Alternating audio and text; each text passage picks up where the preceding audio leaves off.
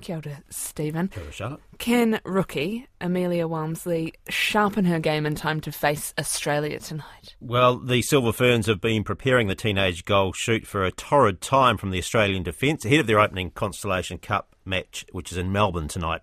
With Grace and Weki still coming back from injury, the 19-year-old Amelia Walmsley's likely starter for New Zealand against the world champs, having only made her debut in the recent series against England.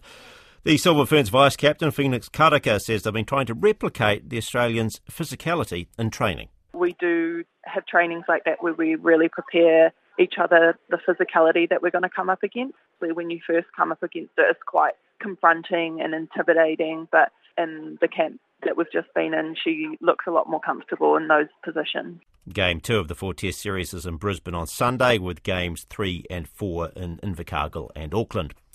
A police investigation has been launched into possible financial irregularities at Auckland Rugby League.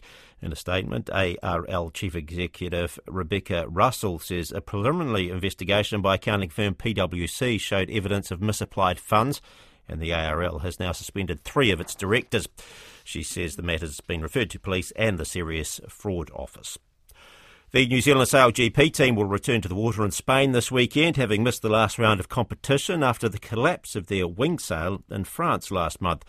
The final touches of the repair have been completed after a new wing was flown in from New Zealand.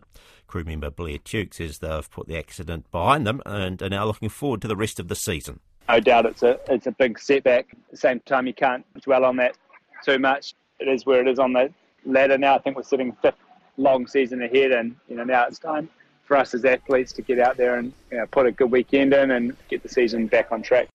And the All Blacks halfback Cam Roigard has signed a 3-year extension with his Super Rugby franchise, the Hurricanes. It'll keep him there until the end of 2027. Koe nā ngā pūrongo, ha kina kina.